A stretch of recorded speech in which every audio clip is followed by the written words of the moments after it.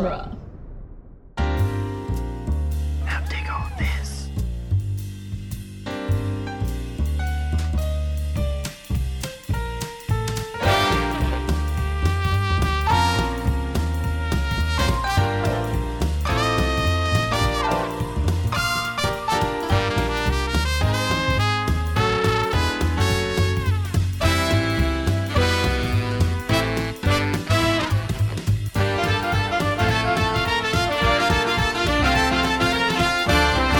Welcome back to Spider-Man Minute, the daily podcast where we analyze and celebrate Spider-Man 3 one movie montage minute at a time. I'm Zach Luna. I'm Scott Corelli. And today we are tackling minute 2 of Spider-Man 3, which is the one that begins with Kirsten Dunst's credit popping up on screen and ends with Elizabeth Banks and Ted Raimi popping up on screen.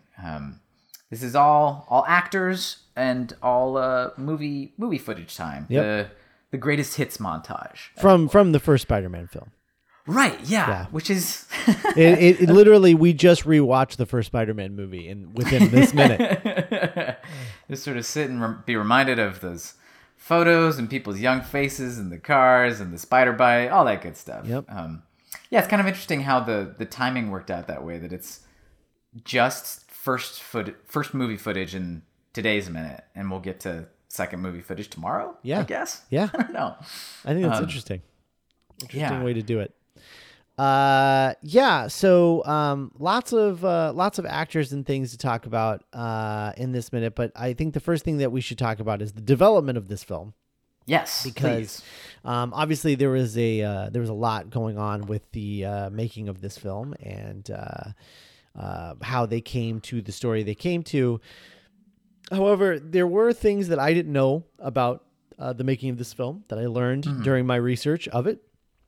Oh boy! That I'm excited to talk about because I think that there's some interesting stuff here. The first thing is that the Spider-Man 3 was basically like the development of it began the day of the premiere of Spider-Man 2.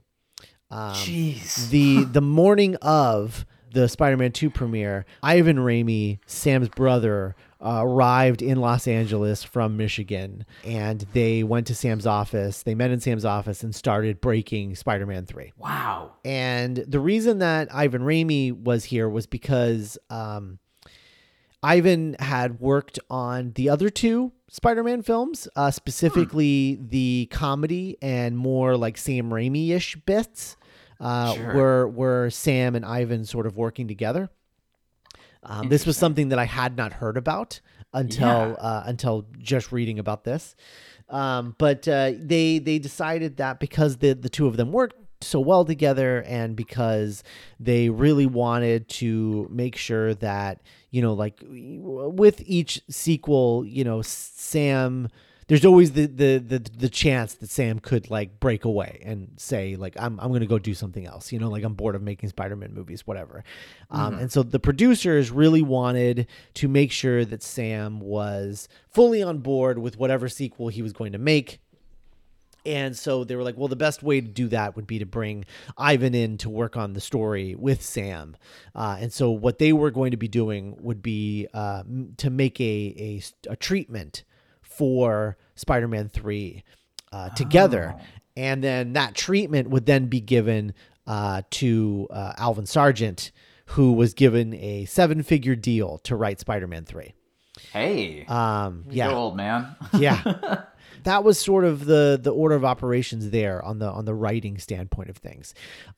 Things start getting mixed up though, because as the treatment was happening, as they were breaking Spider-Man 3, they came to the conclusion that they wanted the film to be about forgiveness and about Peter coming to the realization that the criminals that he's fighting are more complex than what he'd always believed, that there's more to every story, right?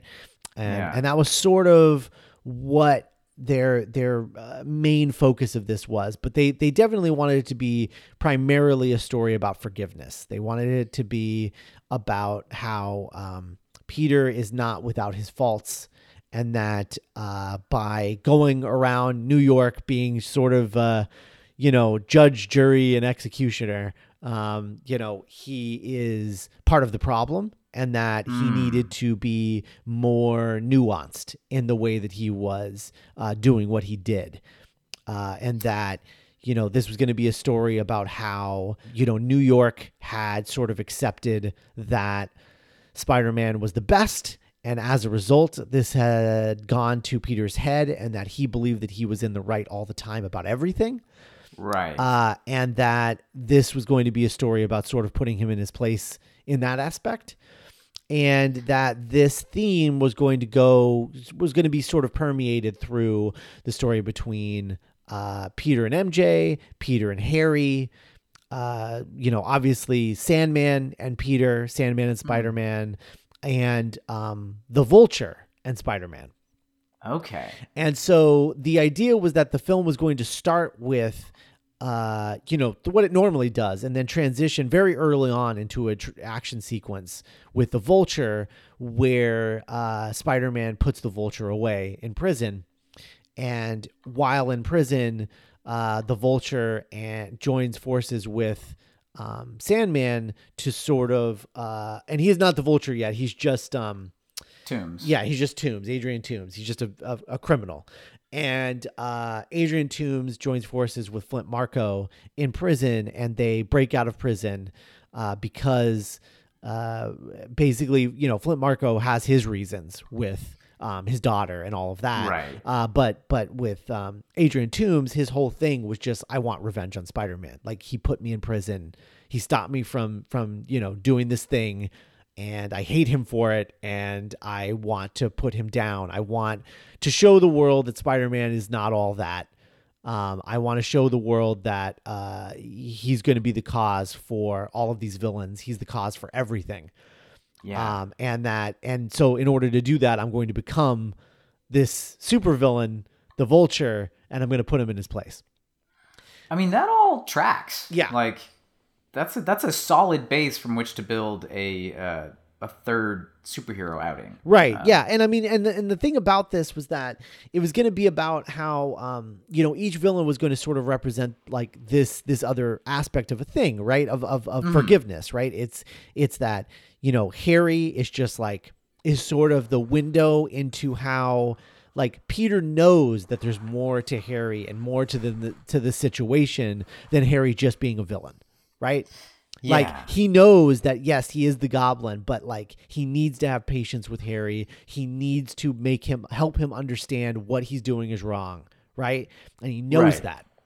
Then you have Sandman, who is the real killer of Uncle Ben, which makes it very difficult for Peter to see the other side of things. Right?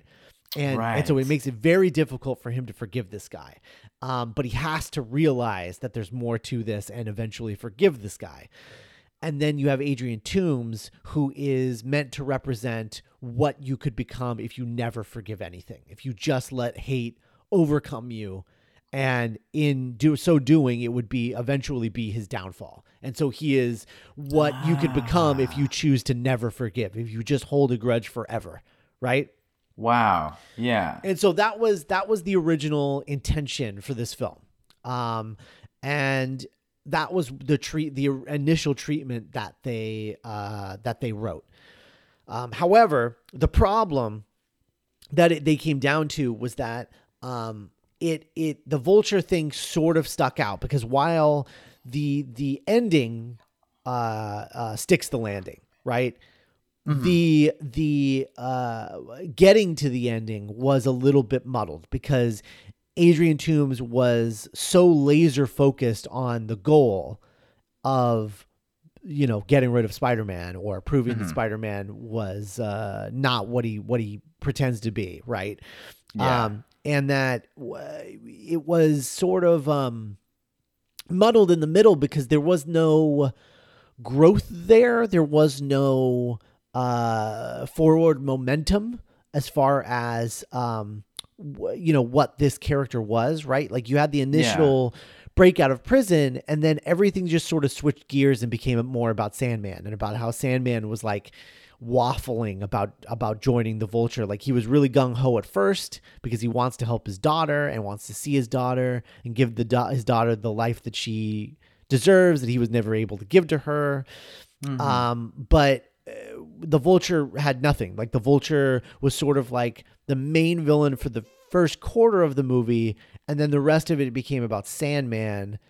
And then the Vulture just sort of like, dies in the end because he can't let go of his hate for Spider-Man. And there just wasn't enough meat on that bone. Yeah. There's a disconnect between the function of the character on a thematic level and the function of them like as a person, right? Like feeling like a believable character in the world. Exactly. So yeah. And, but the thing is like Vulture was definitely going to be a part of this story, to the point where they were already casting. And the only person that they wanted, they all agreed that they wanted, Sam, all the producers, even the other actors, everyone wanted Ben Kingsley, and Ben Kingsley came in, and actually like discussed the part with Sam. And apparently he had this sort of incredible take on the character. I don't have a lot of detail on what that take was, but he had this incredible take on the character that everyone was so fully on board with offering him the role as soon as the script was solidified. But unfortunately, despite how great Ben Kingsley was, they just could not solidify the Vulture in the script. And then they ended up going in another direction. And Ben Kingsley, obviously, was not a part of this film as a result. Right. But he was, while he was not officially cast because, there ended up not being a role to cast him in, he was the guy. And he was, having ongoing conversations with Raimi and Sony about playing this part, to the point where they sent him in to the costume designer to start designing costumes for him. Wow. It was that far into it. And the Vulture design in this was going to be, the wings were basically going to be, like the equivalent of a prison shiv. They were going to be wings that he just made out of stuff in the prison. And in fact, the Adrian Toomes storyline and that's the start of this thing, because what they were going to end up doing was that the opening with Adrian Toomes was going to be where Spider-Man was headed at the end of Spider-Man 2. And so that was how they were going to jump forward in time, was to basically show Adrian Toomes building these wings out of stuff that he finds in prison while being in prison for years.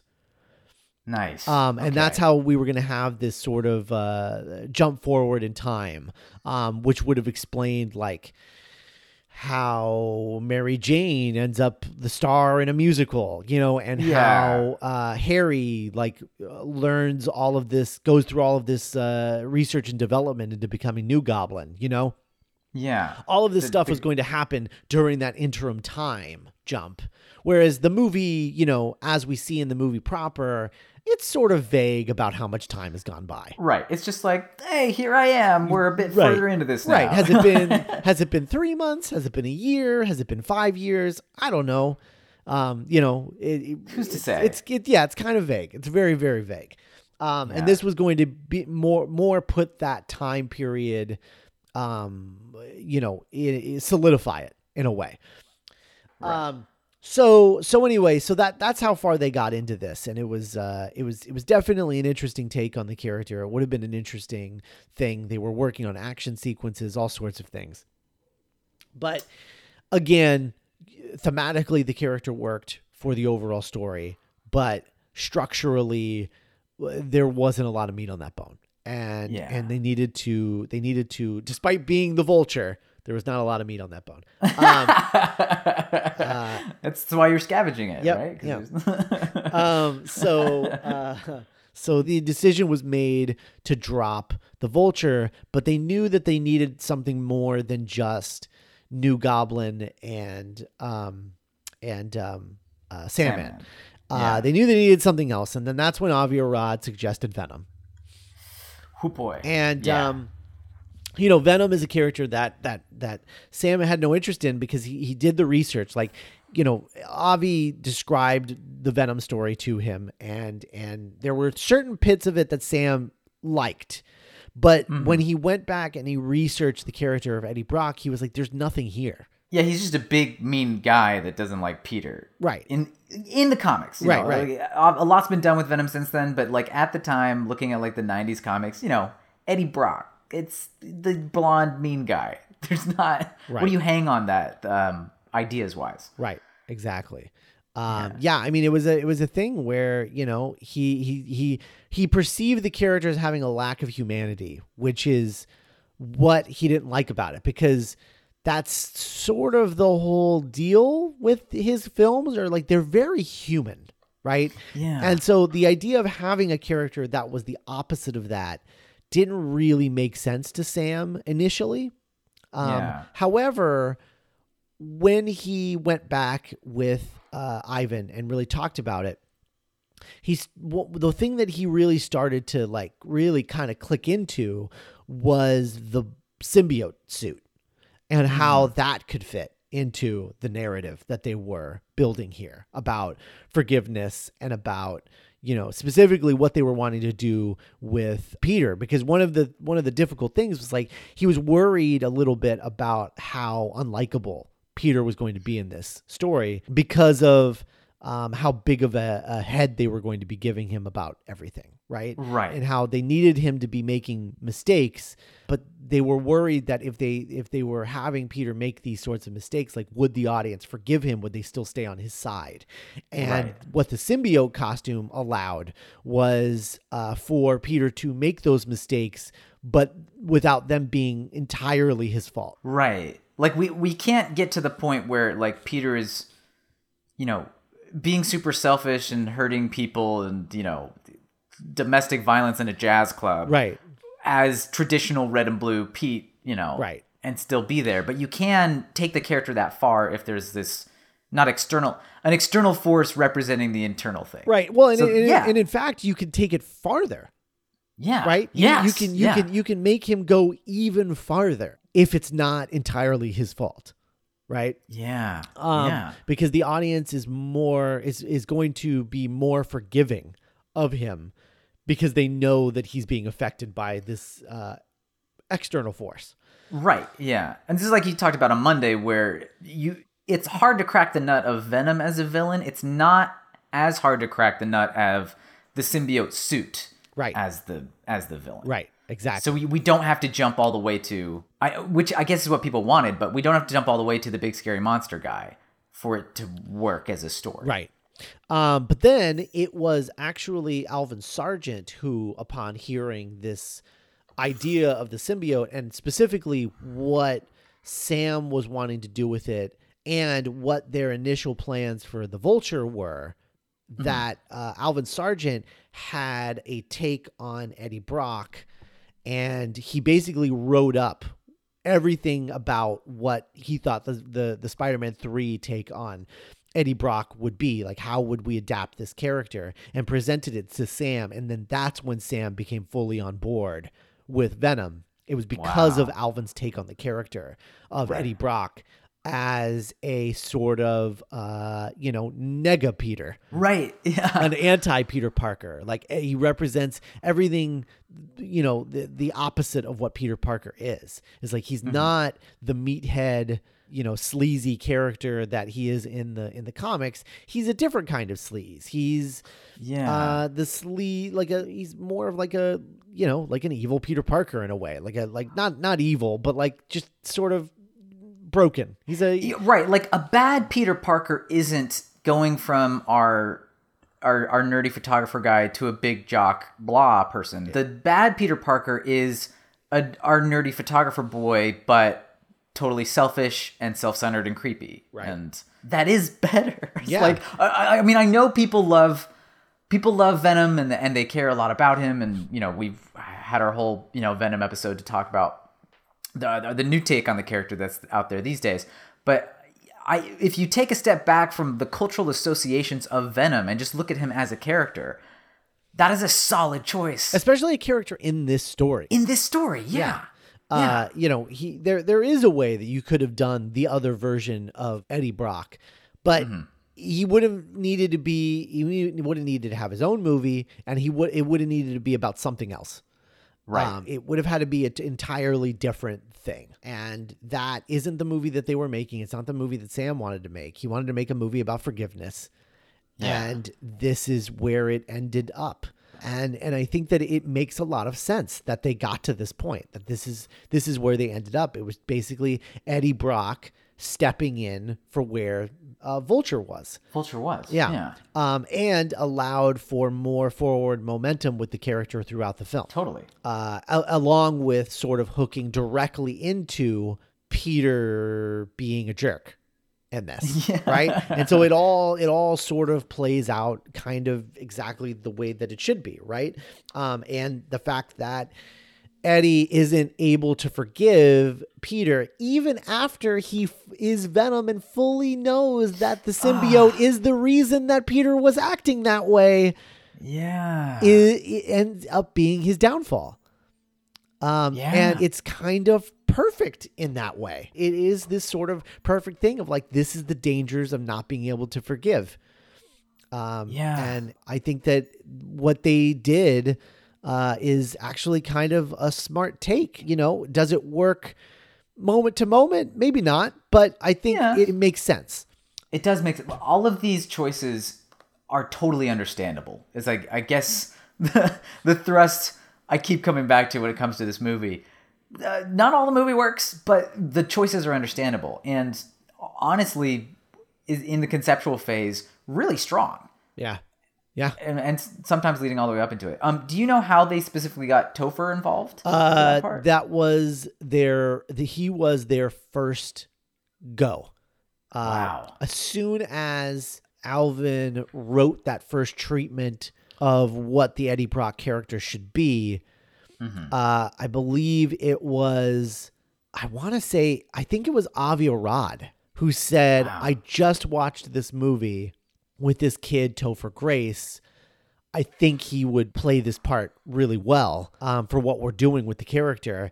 And everyone unanimously agreed immediately. And they brought him in, and he didn't know why he was there for Spider-Man 3. Oh, gosh. In fact, you know, a part of him wondered if he was coming in to talk about replacing Tobey Maguire, because everyone knew what happened in Spider-Man 2, right? They almost lost Tobey Maguire and cast Jake Gyllenhaal. And so Topher Grace thought, oh, is this going to be another situation like that? Am I just playing like this?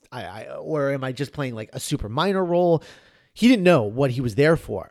Wow. And then they started talking about Venom, and Raimi kept inferring that, like, if we end up going in this direction, we think that you would be a really good take on this character. Like, what would you want to do with the character? And Topher Grace lost his mind, because Eddie Brock is one of his favorite comic book characters of all time. Like, Venom is one of his favorite comic book characters of all time. Those are the comics that he read the most. Like, anytime he said that anytime he saw a comic with Venom on the cover, he would buy that comic when he was a kid, because he loved that character. And the idea, he'd been waiting forever to see that character on screen, and the idea that he would be the one to get to play it blew his mind. Totally. So he was just ecstatic to play this part. We talked about it on the episode where we did the trailers, but like, I just really want to like give Topher Grace a hug or something. Yeah. Like, I just yeah. You did good, buddy. It's not your fault. Yeah. Yeah. No, it's he did good with the take on the character that they were doing. Totally. He did a really good job. So that's how they got, Eddie Brock into the proceedings. Mm-hmm. However, when this was happening, Sam, Ivan, and Alvin all came to the same conclusion, which was that this movie needs to be Sandman, the Black Suit, and Eddie Brock and New Goblin in movie 1, and then movie 2 should be Venom, more New Goblin, and Spider-Man in the second film. Oh, yeah. They're like, it needs to be a two-parter, essentially. And they were working under this assumption, and they wrote a treatment based on this, that they would shoot Spider-Man 3 and 4 back to back, and that it would be Black Symbiote leading into Venom in 4. Totally. And the problem was that they could not come up with a narrative device, a climax for the first half, for the end of Spider-Man 3 into 4, that felt narratively satisfying. And Laura, Avi, and even Kevin Feige were all sort of like weird about it. Like, as far as like, that I don't know, we can't figure out a way to make the first part of this satisfying in any way. And so we don't think it's going to be a good idea, because the way that the treatment originally ended was it ended with Peter realizing that the symbiote was having an effect on him after fighting Spider-Man or fighting Sandman, and then going to the church, getting rid of it falling on Eddie, and then Eddie leaping toward the camera as Venom, cut to credits. Yeah. And obviously there were a lot of other changes story-wise, sure, yeah. In there as well. As far as differences, it wouldn't literally be what Spider-Man 3 was up to that point. There would have been a lot more stuff, but they could not figure out a way to make the third act narratively satisfying in a way that people wouldn't feel what is your cheated climax? Yeah. Where it's not going to feel like, oh, I guess we just stopped the movie now. Right. I like that they cared about that. Like, I'm just thinking now about like the Hobbit movies or something. Oh, yeah. Where we'll just chop off a story wherever, and you're gonna feel terrible about it. Yay. Yeah. But like, we'll see you next year. It won't. They're like, no, it won't work as a movie. So how do we go from there? Right. Okay. So that happened, and then Sam and Ivan wrote a new treatment that made both films into one film, and then together with Alvin Sargent, they went back and forth, and they wrote a draft of Spider-Man 3 that was 158 pages. And it was not a draft. When I say it was a draft, this was a complete draft of Spider-Man 3. This was, 6 or 7 drafts in, and this was the 158 page Spider-Man 3 script. And everyone read it, everyone loved it, but because of the length, it was too expensive. And everyone said, like, they were like, all the research that I've read on this version of this script was that this movie was better than Spider-Man 2. It had so much character, and all of the plot threads connected perfectly. People were saying that despite being 158 pages, you could, bounce a quarter off of this script. It was so tight. They're like, it was so tight. This was a great script, but it would have cost like $300 to $325, and $1 million. That was just right. That was just unheard of at this point. And they're like, look, we have no problem making the most expensive film ever made, but maybe not by like $125 million. It was too much. And they decided to bring it down and lose 25 pages. And in doing so, we get the script that we ended up with in the movie. Right. The movie that they shot was the version of that script that they cut 25 pages out of. And it turns it messy, and it lost all subtlety. And things get rushed and obvious in that way. Yeah. Right. And unfortunately, that's where a lot of the quality was lost, was in that, where that happened. I would love to get my hands on that 158 page draft of this script. I don't know where it exists. I don't know how to find it. The only place that I could think of that it exists is like the Sony archives, which I don't have access to as much as I'd like to. If anyone listening to this works at Sony and wants to send me that script, I would be forever in your debt because I would love to read it and reference it throughout this. Because my understanding is that this script was the script and this is the one that it's the one they should have shot. Yeah. And unfortunately they cut 25 pages out of it and lost all of the subtlety, all of the a lot of character moments, and even like a few action sequences that made everything come together a little more cleanly, including a lot of the explanation of what exactly the symbiote is, what it's doing, and how it connects to Eddie Brock versus Peter. Like right. what the relationship between the symbiote and its host is. All of that stuff is cut out, and it just turns the symbiote into a sort of like very one-dimensional concept. Goo villain concept. Yeah. Instead of the more three-dimensional living being that it was in the 158-page version of this. Yeah. And it might be hard to... I'm just thinking about the fact that we're recording this like after Avengers Endgame and the big experiment of the MCU has been like concluded. And we're looking at this film that was going into production right before that started. And there's this sadness I'm feeling, which is that in like 2019, it wouldn't be crazy to like go all out and have a movie that is absolutely huge and really commits to these like earnest character beats in amongst the biggest superhero action that's ever been made, et cetera, et cetera.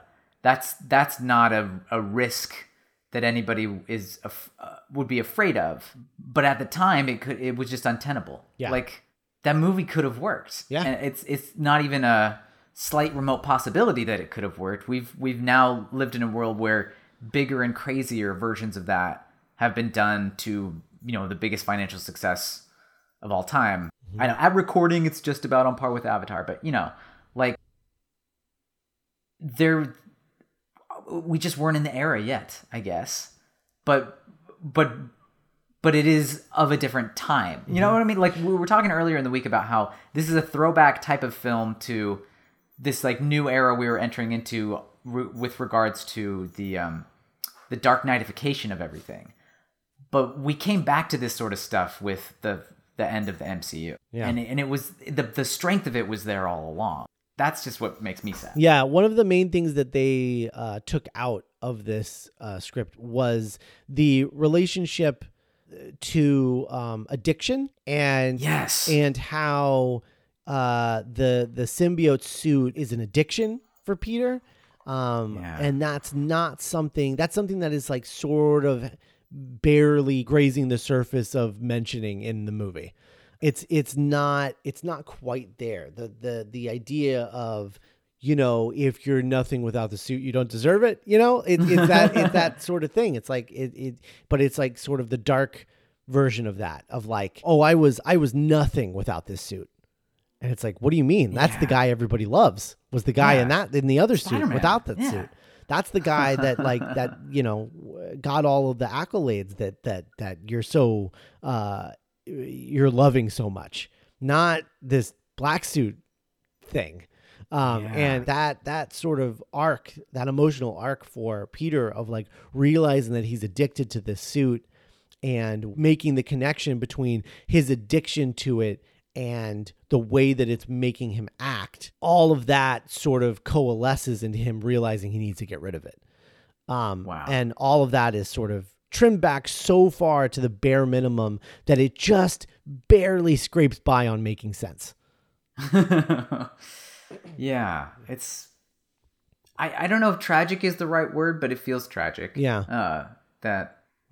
Stories are tricky things, and if you get one totally working... so many of these pieces are interlocking and fitting together in such a way that like chopping a chunk out of it, you don't go from a great movie to like a pretty good one. You go from a great movie to a movie that feels like it doesn't work. Right. Not to say that's the same thing as being a terrible piece of shit movie, because that's not what this is. at all. But it is, I think, where that weird feeling happens, and that weird feeling when you're watching something and it doesn't quite fit. Mm-hmm. So it was very, very different, very different thing. Yes. You know, it was, and it's very unfortunate. It's, you know, it was even a, you know, even the suit being black and white sort of like fit the theme of the movie, which is that, you know, Peter is seeing the world in black and white, in that like there are good people and there are bad people, period. And right, and, this, and then you have to see things in color with more nuance. Yeah. And it's so like everything really works thematically and fits together well. It's just unfortunate that they cut out a lot of the stuff that makes it all cohesive in a stronger way, you know? Yeah. And then as far as Thomas Hayden Church, he got involved. Basically, they came up with a list of 63 actors who could possibly play Sandman. Oh, wow. They went through 2 of them, and then Laura Ziskin was like, "All right, we haven't gotten to him yet, but Thomas Hayden Church, like that's who we want. That's who we think should play this part." And Sam, who had almost cast him in The Gift, was very ecstatic at this idea immediately upon hearing it, because he'd wanted to work with him for a long time. And, you know, Church had just done Sideways, and everyone really liked him in that. And they felt that he had the ability to do the things that he needed to do in this, which was that he needed to be this sort of, he needed to be as intimidating as sort of soft and emotional, and he needed to be able to balance those things. And they felt that he was the guy for it, and cast him right away. The casting for this movie, like all of these roles, it was sort of like a lot of times it was like one and dones, where it was like they knew exactly who they wanted and then they got them, and it just fit right in, sort of like kismet or serendipity, or something like that. Yeah, exactly. So a lot of these casting stories is that it was almost like serendipitous, I guess is a way to put it. I don't know. Maybe that's too. Yeah, just that the concept for the character came up, and then the right actor was just there. And maybe that's part of just the fact that the projects were so successful at this point that it wasn't hard to get people to agree to do a Spider-Man. Yeah, I think and I think that I think for like for someone like Ben Kingsley, right, seeing Alfred Molina in the last film, he probably was like, oh, well, he looks like he had fun, you know? I want to have fun. No, there's a lot of room to do cool stuff. Yeah. So you know, I think that's part of it. I think, you know, Thomas Hayden Church was like excited to be in like a big movie. Like Topher Grace was, you know, a big fan of these movies and of comics and Venom in general. And, you know, it was, I think that they were at the height of their powers at this point in the industry, and they could have really gotten anybody they wanted for anything. Yeah. And they got some great choices, I think. I mean, we talked about why Topher was appropriate for it, but I think a thing that's like, that I like to think about when it comes to Topher is I feel like coming up to this movie is like the ideal pie in the sky dream career path, which is that the way Topher Grace got, you know, established, obviously, is that 70s show. Right. But he got cast in that TV show while he was still a student in college. He was at USC, and he had done like some acting here and there, and had like he had done these like big play productions back in New England. Like he went to one of those like prep schools where they put a lot of effort and energy and money into their theater program. So the high school plays are kind of a big deal. So like he just there happened to be producers whose kids also went to that school or something that had seen him in a play when he was in high school, and he was able to audition for that 70s show based on that, you know, just like a connection that is unfair, obviously, but that is like delightful for the actor. This idea that you're working on acting, you audition for something while you're still a student, and then you get on this show, it's a total hit, and then you go right from that into being offered a role in a movie about the character that you love from the comics you read, and you get to play your favorite villain. Like that trajectory is fascinating to me, because he basically did that 70s show he dropped out of school to do it. So that's how his career started.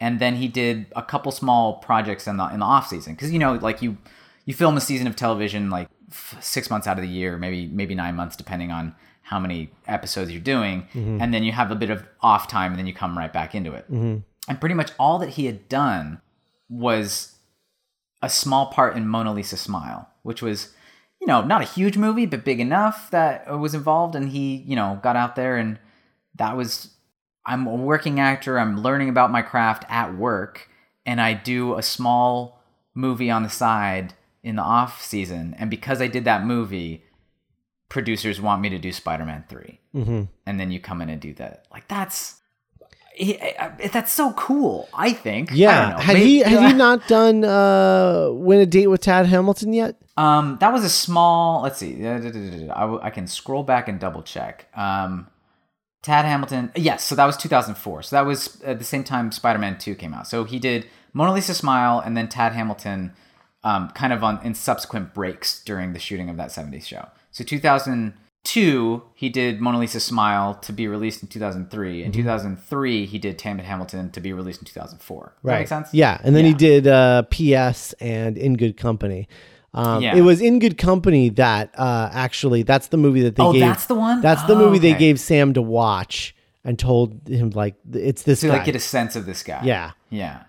And then he was fully on board for this Topher Grace take on Eddie Brock. Yeah, which is fascinating, and he loved it so much. Yeah, like I read a little interview with him where he was talking about his like first days on set, where some of the first shot he stuff was Daily Bugle things, which we'll get to in the film, but just that the idea of looking around and seeing the actors in the movies that he loved about Spider-Man, mm-hmm. He was like, yeah, I've been an actor for a little while, but that was the first time I felt like, hey, they're letting you be in the movies, kid. Like, mm-hmm. Like they extended a hand out to you, and here you are. Well, it must have felt very, it must have felt very different from a acting perspective, because, like, going from a multicam sitcom to a giant blockbuster, must be such a change of pace.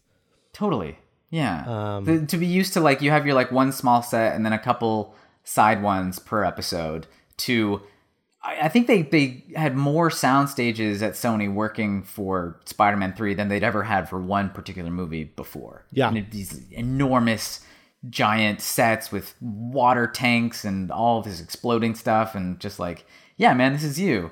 Come be in makeup for 4 hours and be a bad guy. Why not? Yeah. I don't know. Revisiting Spider-Man 3 just makes me feel for Topher Grace, is basically what I'm saying. Yeah. The other new folks, Thomas Hayden Church, obviously, the thing everybody knew him from was Sideways, because he gave such a wonderful performance in that. He had the previous relationship with Sam, and the thing he always jokes about is before Sideways and Spider-Man, the only thing people really knew me for was George of the Jungle, which is that's not true. People knew him from Wings. Like, you might have seen this guy in George of the Jungle. But, he's one of those. He's a character actor with a fantastic face and this like, he's a handsome guy, but like leading man stuff doesn't always fly when you like have this. He just has this like wonderful, craggy, interesting face. Yeah. So I mean, he looks like a dude that's been punched a lot. Like that's yes, that's it. So it's like, it's why for a while it's like, okay, maybe you'll have like a small part in this Western, or maybe you'll play like the jerk in the movie where Brendan Fraser is the guy we root for, the Billy Zane of it all. But it might take a while before you're like taken seriously as a performer. Mm-hmm. And that's what, well, I mean, and he was, small bits in Spanglish, stuff like that. But when he got around to doing Sideways with Paul Giamatti, it was such a injection of life into his career opportunities after that. Yeah. Mostly not that it's always led to great things for him, but that's how he ended up in this wheelhouse. If you could have anybody, Thomas Hayden Church is up there. Right. That's like a really cool moment, I think, in his development as an actor. And not for nothing, I think he's great in the picture. So I'm looking forward to seeing what he does. Yeah. Bryce Dallas Howard again. In case people don't know, she's Ron Howard's daughter, and that's we know her these days from like the Jurassic World movies and stuff, and The Help and whatnot. But at the time, she was just a young actress up and coming. Like before her M. Night Shyamalan movies, she was mostly just like doing small parts in her dad's films, like where you throw your kid a bone and put them in your movie. Right. But it was really Lady in the Water in the Village that like put her on the map, as it were, for casting directors and people and whatnot. Yeah. And apparently for this film, she wasn't actually going to audition for it. She came in for a general meeting, like we're considering some people for this role. Let's see if you might be in and around there. And she'd known Toby from something. The interview that I found, they didn't mention what from, but he was at least familiar with her as a person, and they weren't worried about her ability to like act in general. They were mostly worried about chemistry, because that's the thing with when you're casting the Gwen Stacy to Spider-Man, the thing you're most worried about is how do they work with your Peter Parker. Not is this a version of Gwen that's exactly like the comics? Is this the most any particular adjective you aim for? You aim for somebody that works well with your main actors. So they weren't really, when they're reading people for Gwen, a lot of times they weren't actually doing like traditional scene auditions. They were just like chemistry meetings with the main producers, Sam, Laura Ziskin, and Toby, and just reading with them. And apparently they had Bryce Dallas Howard come in and just to talk, and like halfway through the meeting, Laura Ziskin was like, you know what? Why don't we actually just have you read? Can you try that? And gave her an audition scene that she had no time to prep for. And she went and looked it over for 10 minutes, came back in, and then read with Toby. And when she left that meeting, they were like, yeah, that's her. Yeah. Like, divorced from the idea of like how people receive this movie and how they feel about it, there is a certain magic to assembling a cast and everything seeming like it's aiming in the right direction. Mm-hmm. From what I can tell, it seems like this went as smoothly as it can go for a project this big. Yeah. I mean, they had an extra year to work. Yeah. Which was a big change, obviously, from the second one. It all kind of fell the way that it should have, like, I don't think anyone is miscast in this movie. No. For what they're doing and the relationships they need to have in this movie, everybody's working great. Yeah. I will say, I think that, I do think that it is a mistake to have Gwen Stacy in this movie. Yes. I don't think there's any need for that. I don't think there's any need for her to be Gwen Stacy. I understand the purpose of the character in it, but it does feel a little fan servicey in like a bad way. Right. Like we got rid of the need for Gwen Stacy when we redid our approach to Mary Jane. Right. Right. So we're taking a step. I don't know if backwards is the right way to phrase it, but like, it doesn't really, it's just not a necessary addition to the film. I don't think. And I don't think it really adds a lot to it thematically either. I almost wonder if she had more of a role in that 158 page version. I almost wonder if instead of that jazz club scene, if we had something more like Peter in the black suit being not like directly, like indirectly responsible for like Gwen Stacy's death or her father's death. Something like that. Something like that. And maybe they cut all of that out, because then it's like, okay, now I understand why you used Gwen Stacy. Right. But in the version of the film that we got, I don't know why that needs to be Gwen Stacy. Yeah. The only difference I know of is like some cryptic allusions to, they removed some scenes with Captain Stacy, her father. Uh-huh. And originally she was going to be the damsel in peril at the end of the film. Oh. instead of MJ. Interesting. But there's no like firm anything along that. That's just what in the same interview I've been touching base with. That's all they've said. God, that makes so much more sense. Right? That like whether or not you have like a Captain Stacy death or something going on, but that this girl is in danger and we have to help her, even though I don't know. But, well, it makes more sense that Eddie would kidnap her, right? Especially in the version of the movie that we got, because we never establish why Eddie Brock knows everything that he knows. Like, we never establish that the symbiote carries memories from host to host. Yeah, like that. We can infer that, but it's not actually in the movie. No, so, there's no text in the movie Yeah. saying that that's what happens. So it doesn't make sense that he would know that Mary Jane was Peter's girlfriend or love interest or whatever. Like, it doesn't really play from Eddie's perspective. He's into the girl that Eddie is into, that it's Gwen, right? So any Venom Spider-Man like conflict would be more focused on her. Yeah, you would think so. Yeah. I don't know. Oh man, and then MJ could have been the one to go to Harry to bring him into the fight. Get him on board instead of Houseman. Interesting. Anyway.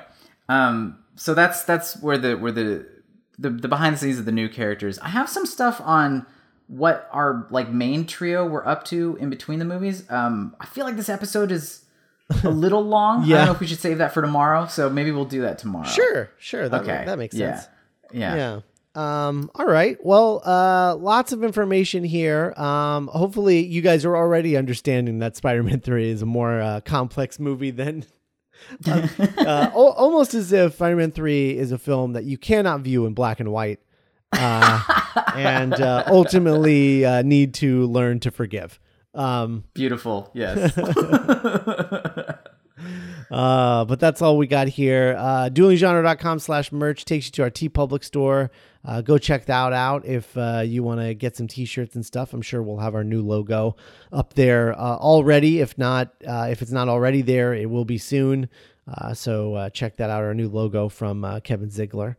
Check that out. That's duelinggenre.com/merch. Everything you buy there, we get a little piece of the sale, and you can buy anything in TeePublic through that link, and we will get a little piece. So do all your TeePublic shopping at duelinggenre.com/merch, and we will be back tomorrow with minute 3. Goodbye. Bye, everybody. Bye.